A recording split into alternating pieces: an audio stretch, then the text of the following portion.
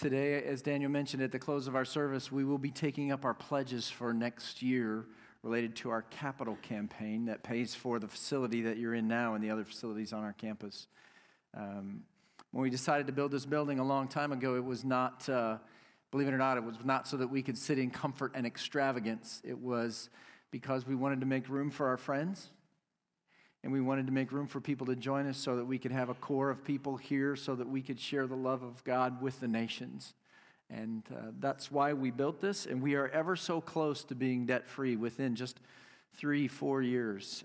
We as a church, if we stay the course, will be debt-free. And you know that I want you to know that your leaders have already made their pledges, and they've already committed to more than a third of what's needed for next year for us to stay on course. So by their example, they're inviting you at the close of our service to join us in what is, I hope, will be for you an act of worship, an act of generous worship to fuel the church in her mission and to express your love for the God that loves you so. So I'd like to get us ready for that by teaching from a passage in the Bible that Daniel alluded to that has on its surface almost nothing to do with taking an offering for a capital campaign. So if you'll open your Bibles to Luke chapter 15, I'd like to pray for us again, and then we'll look at that passage together. Father, have mercy on us now. Press your love down deep into our hearts so that we would respond to it as we ought. And we ask for the Spirit's help, and in Christ's name, amen. If you've been to the church more than just a handful of times, you know that I'm a sucker for a good story. I love a good story. For instance, I just finished reading The Princess Bride. Who knew it was a book? I thought it was just a movie. So I just finished reading that. And today, though, all the rage with stories are trilogies, right? You've got things like Lord of the Rings, Hunger Games, Divergent. And if you start reading one of those trilogies, or those have all been made into movies, you start watching the movies, if you drop into the third book or the third film, you got a little head scratching to do. So as it turns out, Jesus loved a good story too. He was the master storyteller. And he loved trilogies.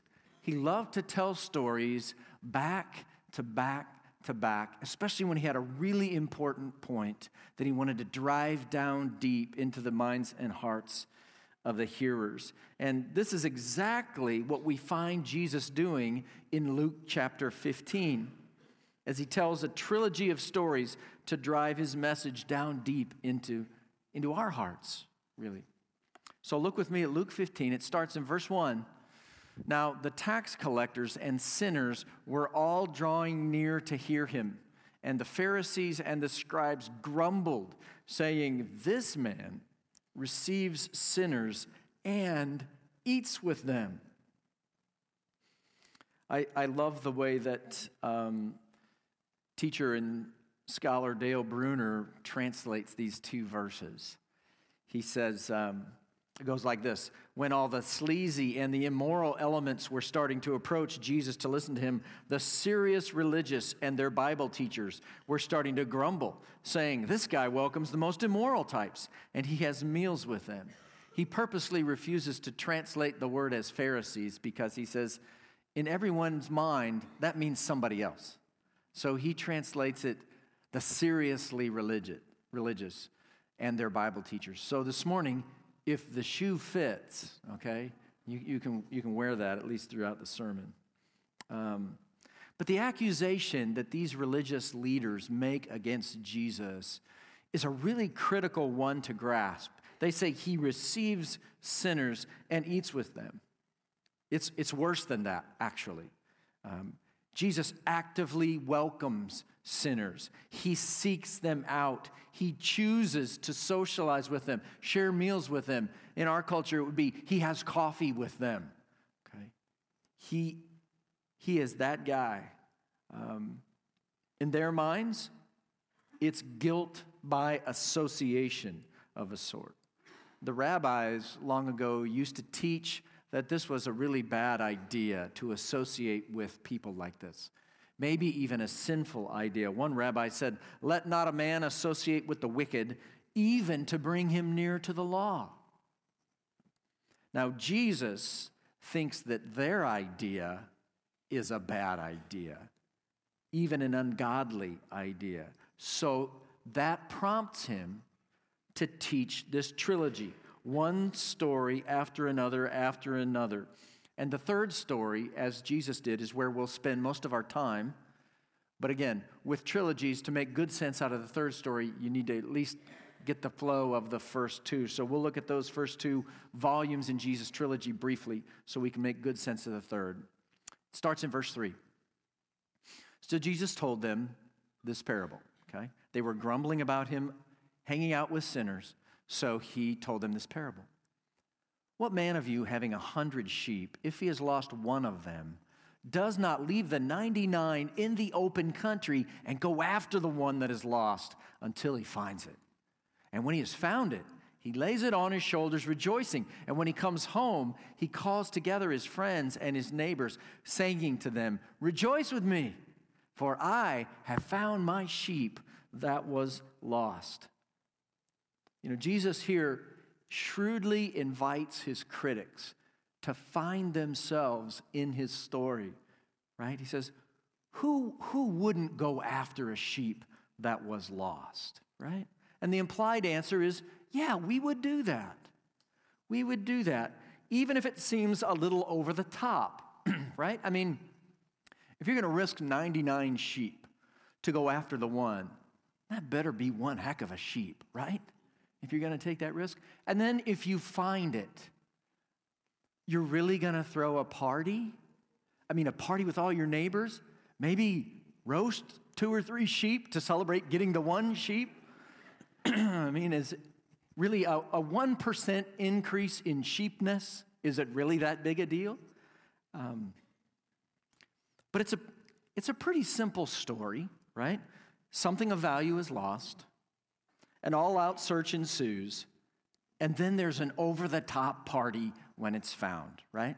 That's kind of the plot of Volume 1 in Jesus' trilogy. After he gets them on board, though, then he makes his point. Verse 7, "Just so, I tell you, there will be more joy, more over-the-top joy in heaven over one sinner who repents than over 99 righteous persons who need no repentance." So if you think it's a little over the top to leave the 99, go after the one, and then throw a party over a sheep, Jesus says it's even more over the top, even more joy over one sinner who repents. That's right, one sinner, one sleazy, immoral type, as Bruner translates it. The party, when that happens, will be way over the top for just one wayward one who is found. Okay, that's Volume 1 in Jesus' trilogy of stories. Here's Volume 2. What woman, having 10 silver coins, if she loses one coin, does not light a lamp and sweep the house and seek diligently until she finds it? And when she has found it, she calls together her friends and neighbors, saying, "Rejoice with me, for I have found the coin that I had lost." Okay. Now, it's pretty much the same plot line, almost exactly the same plot line, with different characters, right? This time, instead of a shepherd and a sheep, it's a woman and a coin. And again, it's a little over the top. The woman likes to tear the house apart to find the missing coin. And when she's done, what's she do? Calls all her neighbors over for a party. That's a little over the top, right?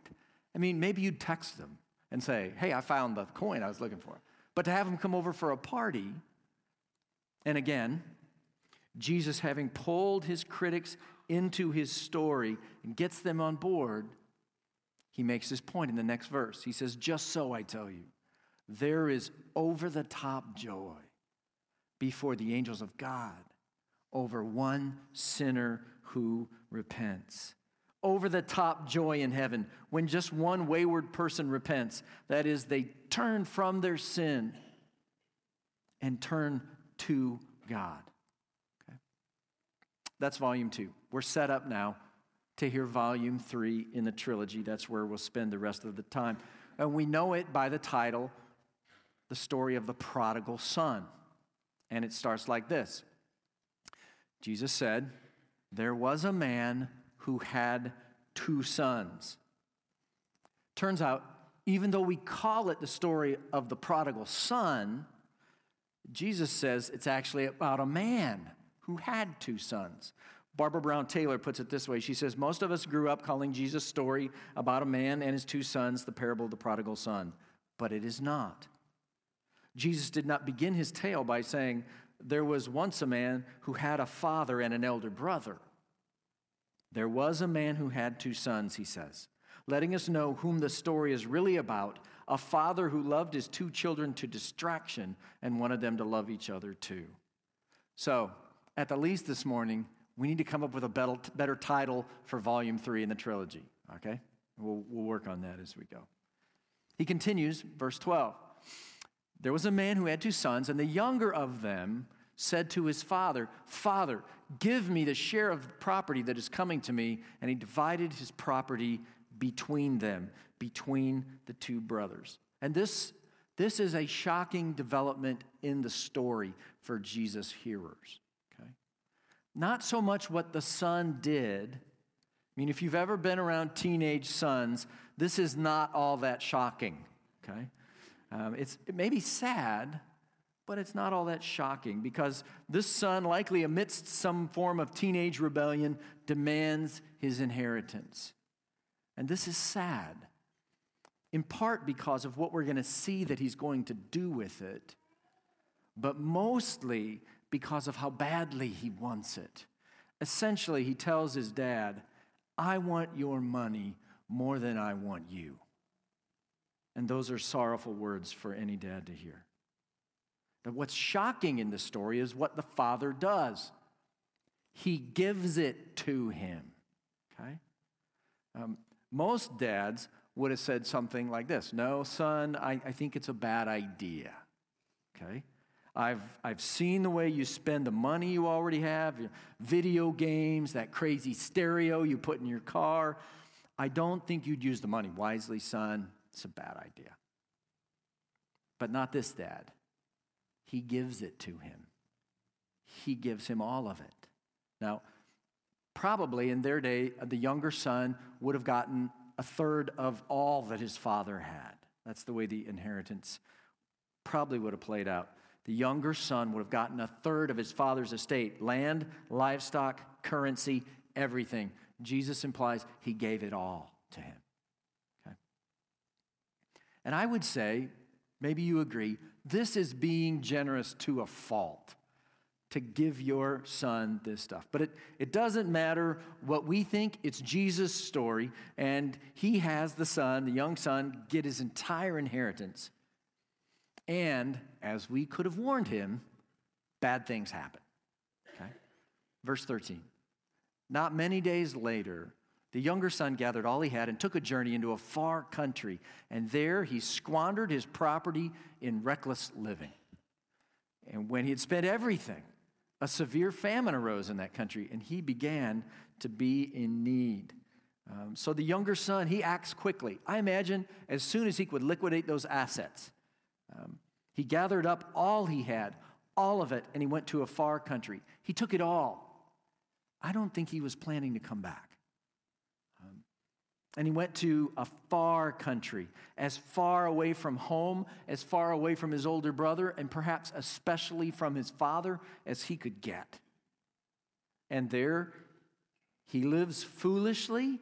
He blows everything. The entire inheritance is gone. And then a famine hits.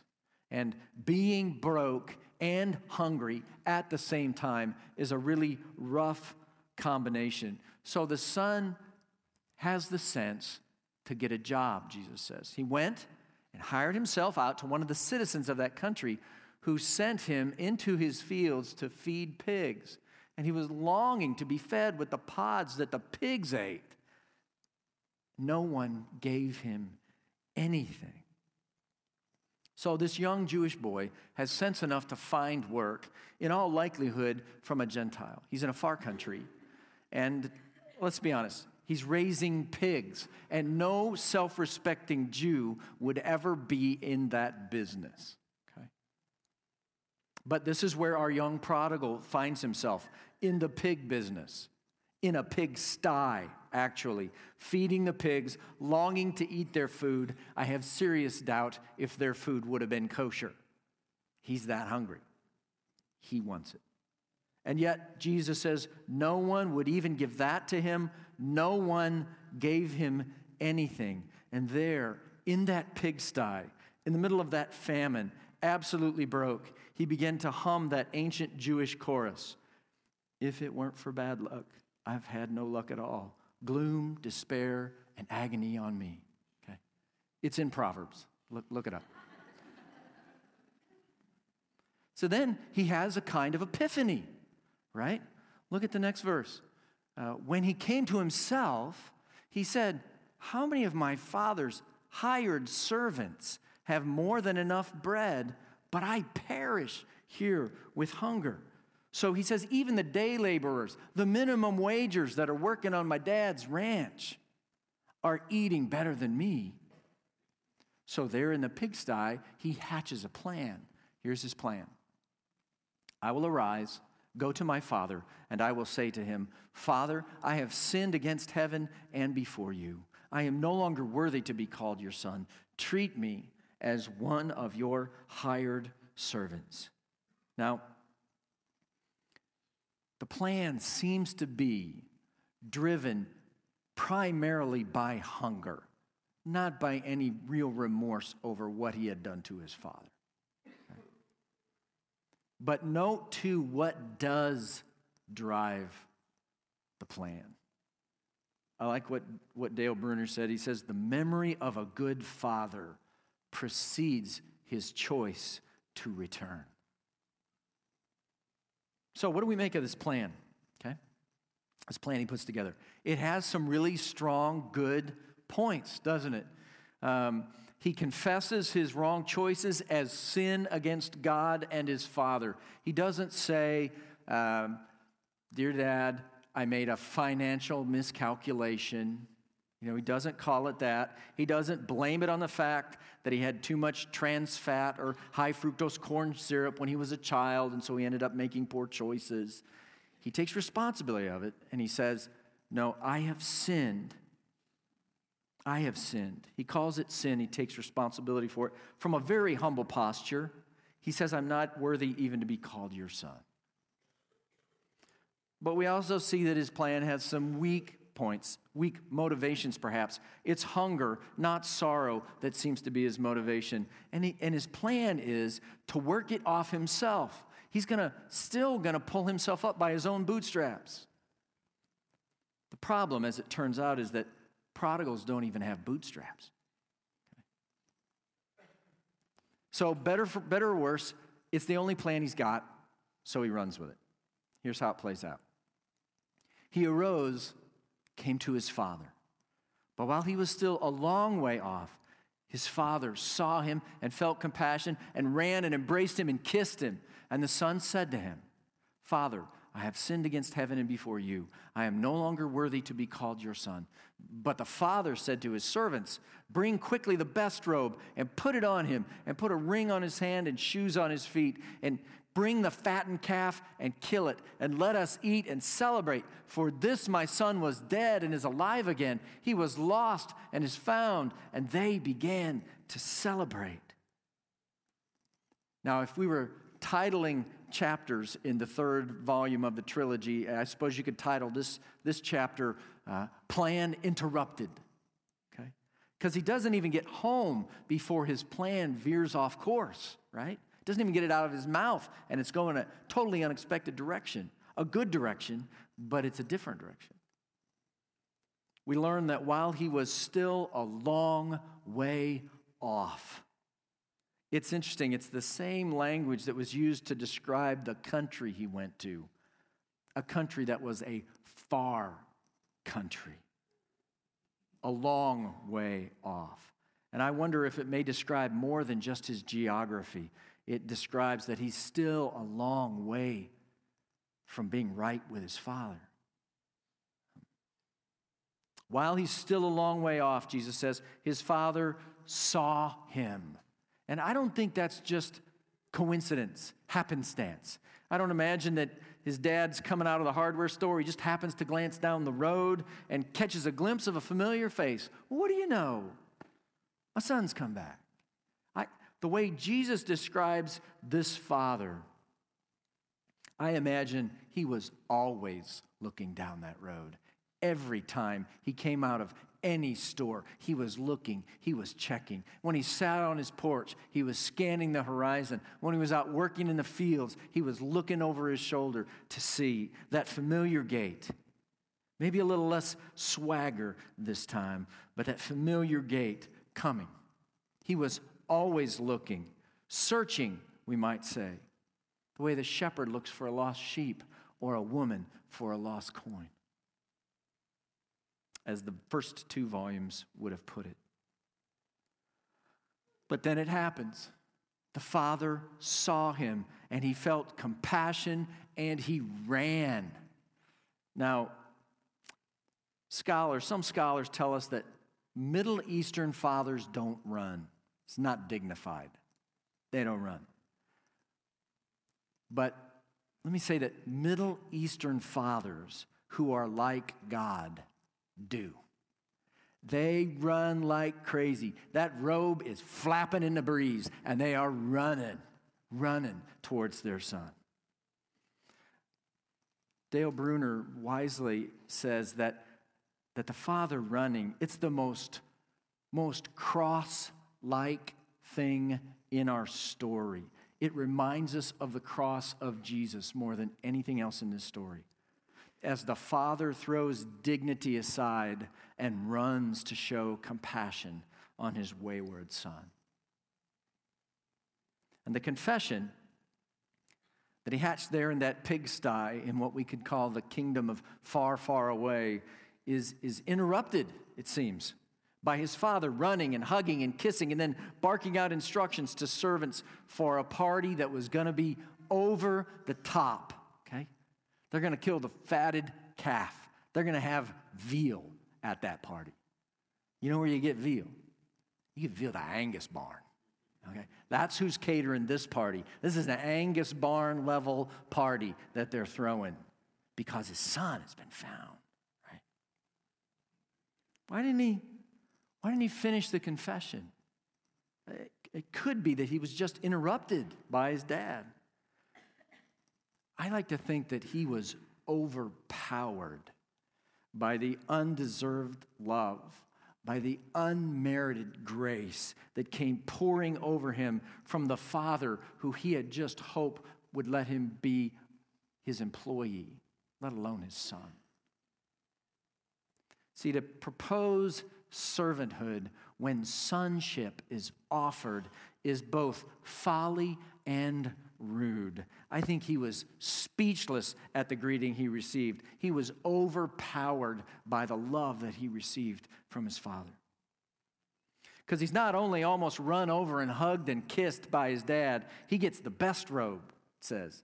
And he gets a ring on his finger. And one commentator described that ring as a first-century Visa card with your dad's signature. It had his seal on it, and you could stamp things and buy things with it. You had authority and power with that. And he gets shoes. Slaves didn't have shoes back in the day. See, he's welcomed back not as a slave, but as a son. He's back as family. And so the father says, "For this my son was dead and is alive again. He was lost and is found." There's that language again, right? From volume 1 and volume 2. Lost and now found. And he's not far away anymore. Even though he's still a long way off distance-wise, the father has run to him, and now he is near to his father again. He is home again. And so the story says, you can read it there, and they began to celebrate. And I'm thinking, what is up with Bible translators? Okay? Can they not at least give us an exclamation point? Right? This is how it reads. My son was dead. He's alive again. He's lost and is found. And they begin to celebrate. It's like these guys have never been to a party in their life. Okay, it should look like this. And they began to celebrate, right? Like 8 exclamation points, all caps. This is a party to end all parties. Now, if Jesus just ended his story right here, he made his point, right? You get it. You get his point.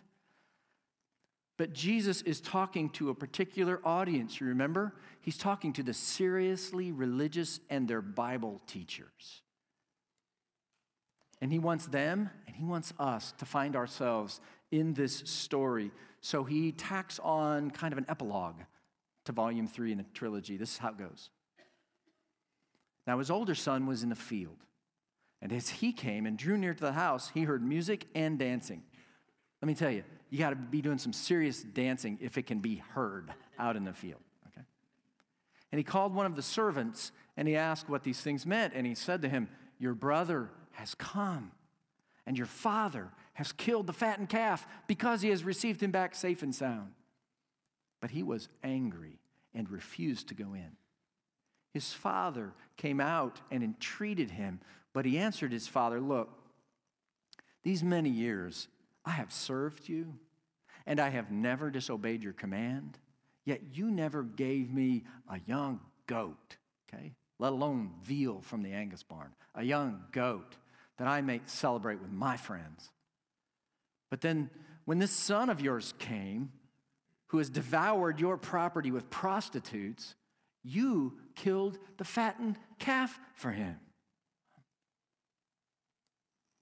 So the son's angry. He refuses to go in.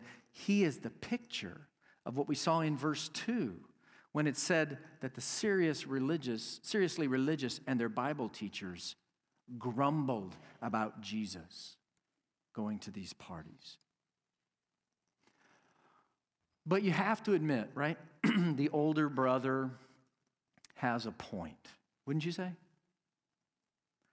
Now, I'm a younger brother, not like in the story, but like in the story and the fact that I'm a younger brother. I actually have an older brother. That's all I have brother-wise.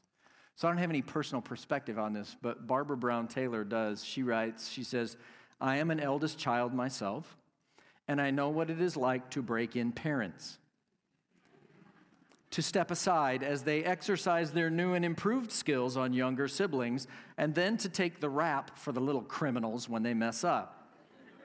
She says, I remember one Saturday afternoon when I was supposed to be looking after my 2 sisters and my parents came home early. Within minutes, they had hauled me by my elbow to the upstairs bathroom to show me my little sister clutching a fat black crayon in her fist, putting the finishing touches on the claw-footed porcelain bathtub that had once been white. Did she get spanked? No. She was just a little baby who did not know any better. Did I get spanked? Yes. I was the older sister who should have kept her out of trouble. She says older siblings frequently get the raw end of the deal, as the elder brother apparently does in the parable at hand. My guess is that he was not incensed by his younger brother's return, or even by his father's forgiveness of him, but by the celebration. Let the penitent come home by all means, but let him come home to penance, not a party. Where is the moral instruction in that kind of welcome? What about facing consequences? What kind of world would this be if we all made a practice of rewarding sinners while the God-fearing folk are still out in the fields? And she adds, what do you have to do to get a party around here? You know, what's interesting to me is to notice how much the 2 brothers are alike, even though the older brother would deny any family resemblance. Think about it with me. The younger brother, what was his plan? Come back and be his father's slave. And that is exactly what the older brother thinks that he is. He says to his dad, he said, look, Dad, I have always served you and obeyed your commands. That's the some insight we get into his relationship with his father. It's about obeying Dad's commands. And he says, I was always obedient to you. Now, what the father could have said back, he could have, but he didn't. And he wouldn't.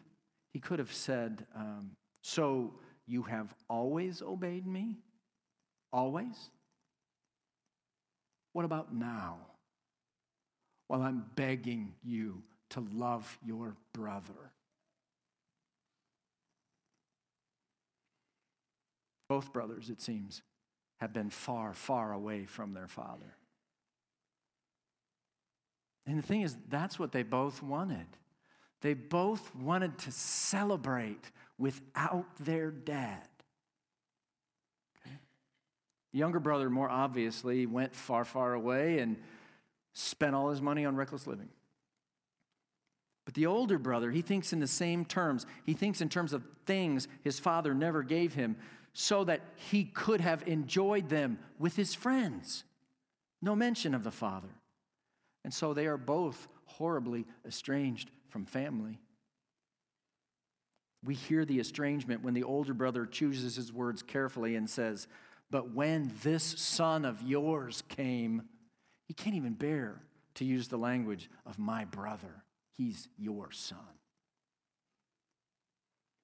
Far, far away indeed. Listen again to Barbara Brown Taylor as she describes the father's response to his firstborn son. She says, here is where the loving father earns his title. He does not take a swing at his firstborn, as some of us might have been tempted to do, nor even remind him to honor his father. He knows that he has lost both of his sons. He has lost the younger one to a life of recklessness, but he has lost the older one to a more serious fate, to a life of angry self-righteousness that takes him so far away from his father that he might as well be feeding pigs in a far country. And so the father is pleading with his firstborn, come to the party. Come to the party with me. You know what's interesting is that the father is offering to both his sons exactly what they longed for, a great party. And it's interesting, that's the very thing that the Pharisees accused him of. Receiving sinners and partying with them. I am not like this father. I would like to be, but I am not. I could imagine instead of pleading with my pouty son at this point, I could hear my voice saying something much more like, okay, suit yourself. You made your bed, you sleep in it. You want to stay out here instead of going to the party? I don't want to see your face at the party. You stay out here until the party's over, okay? And then you can clean it up afterwards. All right? There you go. Na, or whatever the adult version of that is. See, that's not what the Father says in Jesus' story. He says, son, you are always with me, and all that is mine is yours. It was fitting to celebrate and be glad, for this your brother was dead and is alive. He was lost and is found. That little verse, son, you are always with me, and all that is mine is yours. It's the best one-sentence description of the kingdom of God I've ever read. Dale Bruner says that his wife, he's older now, he's living in a retirement home, and part of what they have to do there is have their funeral plans put together. And so he said his wife asked him the awkward question of, what Bible verse do you want to have read at your funeral? And he said, the one verse that I'm sure I want to have read is this one. Son, you are always with me, and all that is mine is yours. It's not a bad choice, is it? You know, this is some father, isn't it?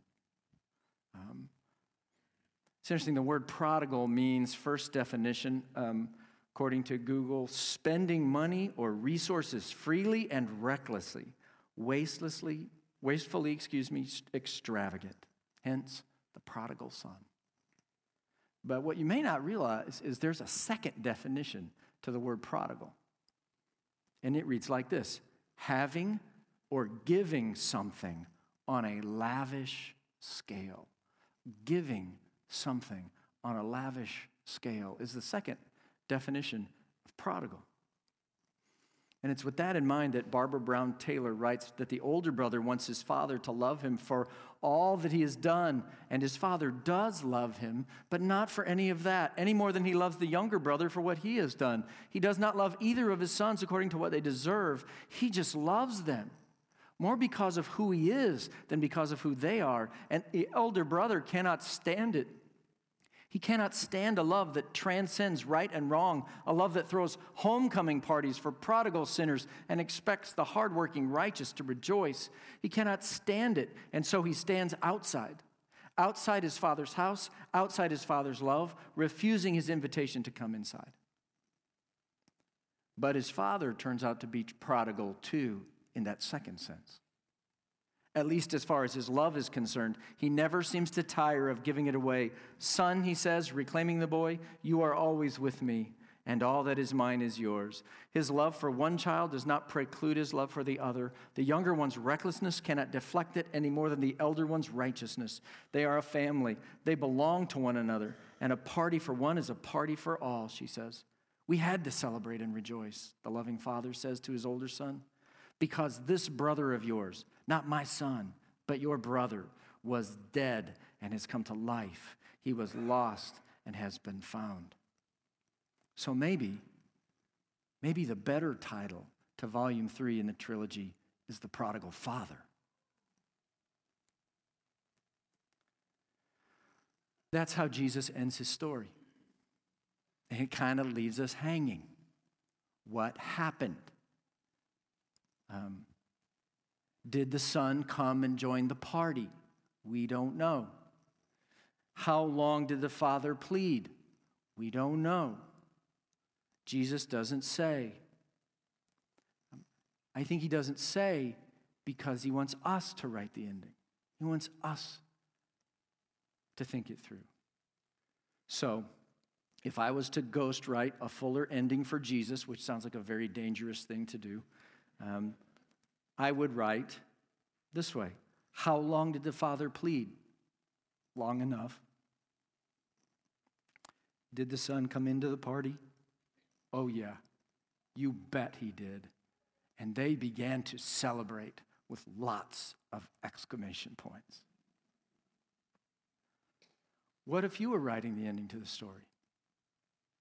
How would you write it? Let me ask you, how have you written it? Can you find yourself in Jesus' story amongst the brothers there? See, that's why Jesus told it, after all, for the sleazy and the immoral to find their place, and for the serious religious and their Bible teachers to find theirs. And that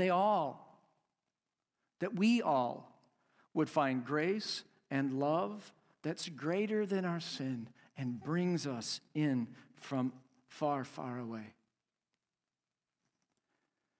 You know, nearly 500 years ago, one of the leaders of Germany kind of conscripted 2 young scholars to write something to help educate youth in the ways of the faith. It's called the Heidelberg Catechism. And it's still out there. You can still read it. It's broken in some cases into 52 parts, so you can read a section every week with your older kids, or just it's written also for pastors. We're a lot like kids, and I guess that's why they wrote it. But there's a question number 60. And it says, how art thou righteous before God?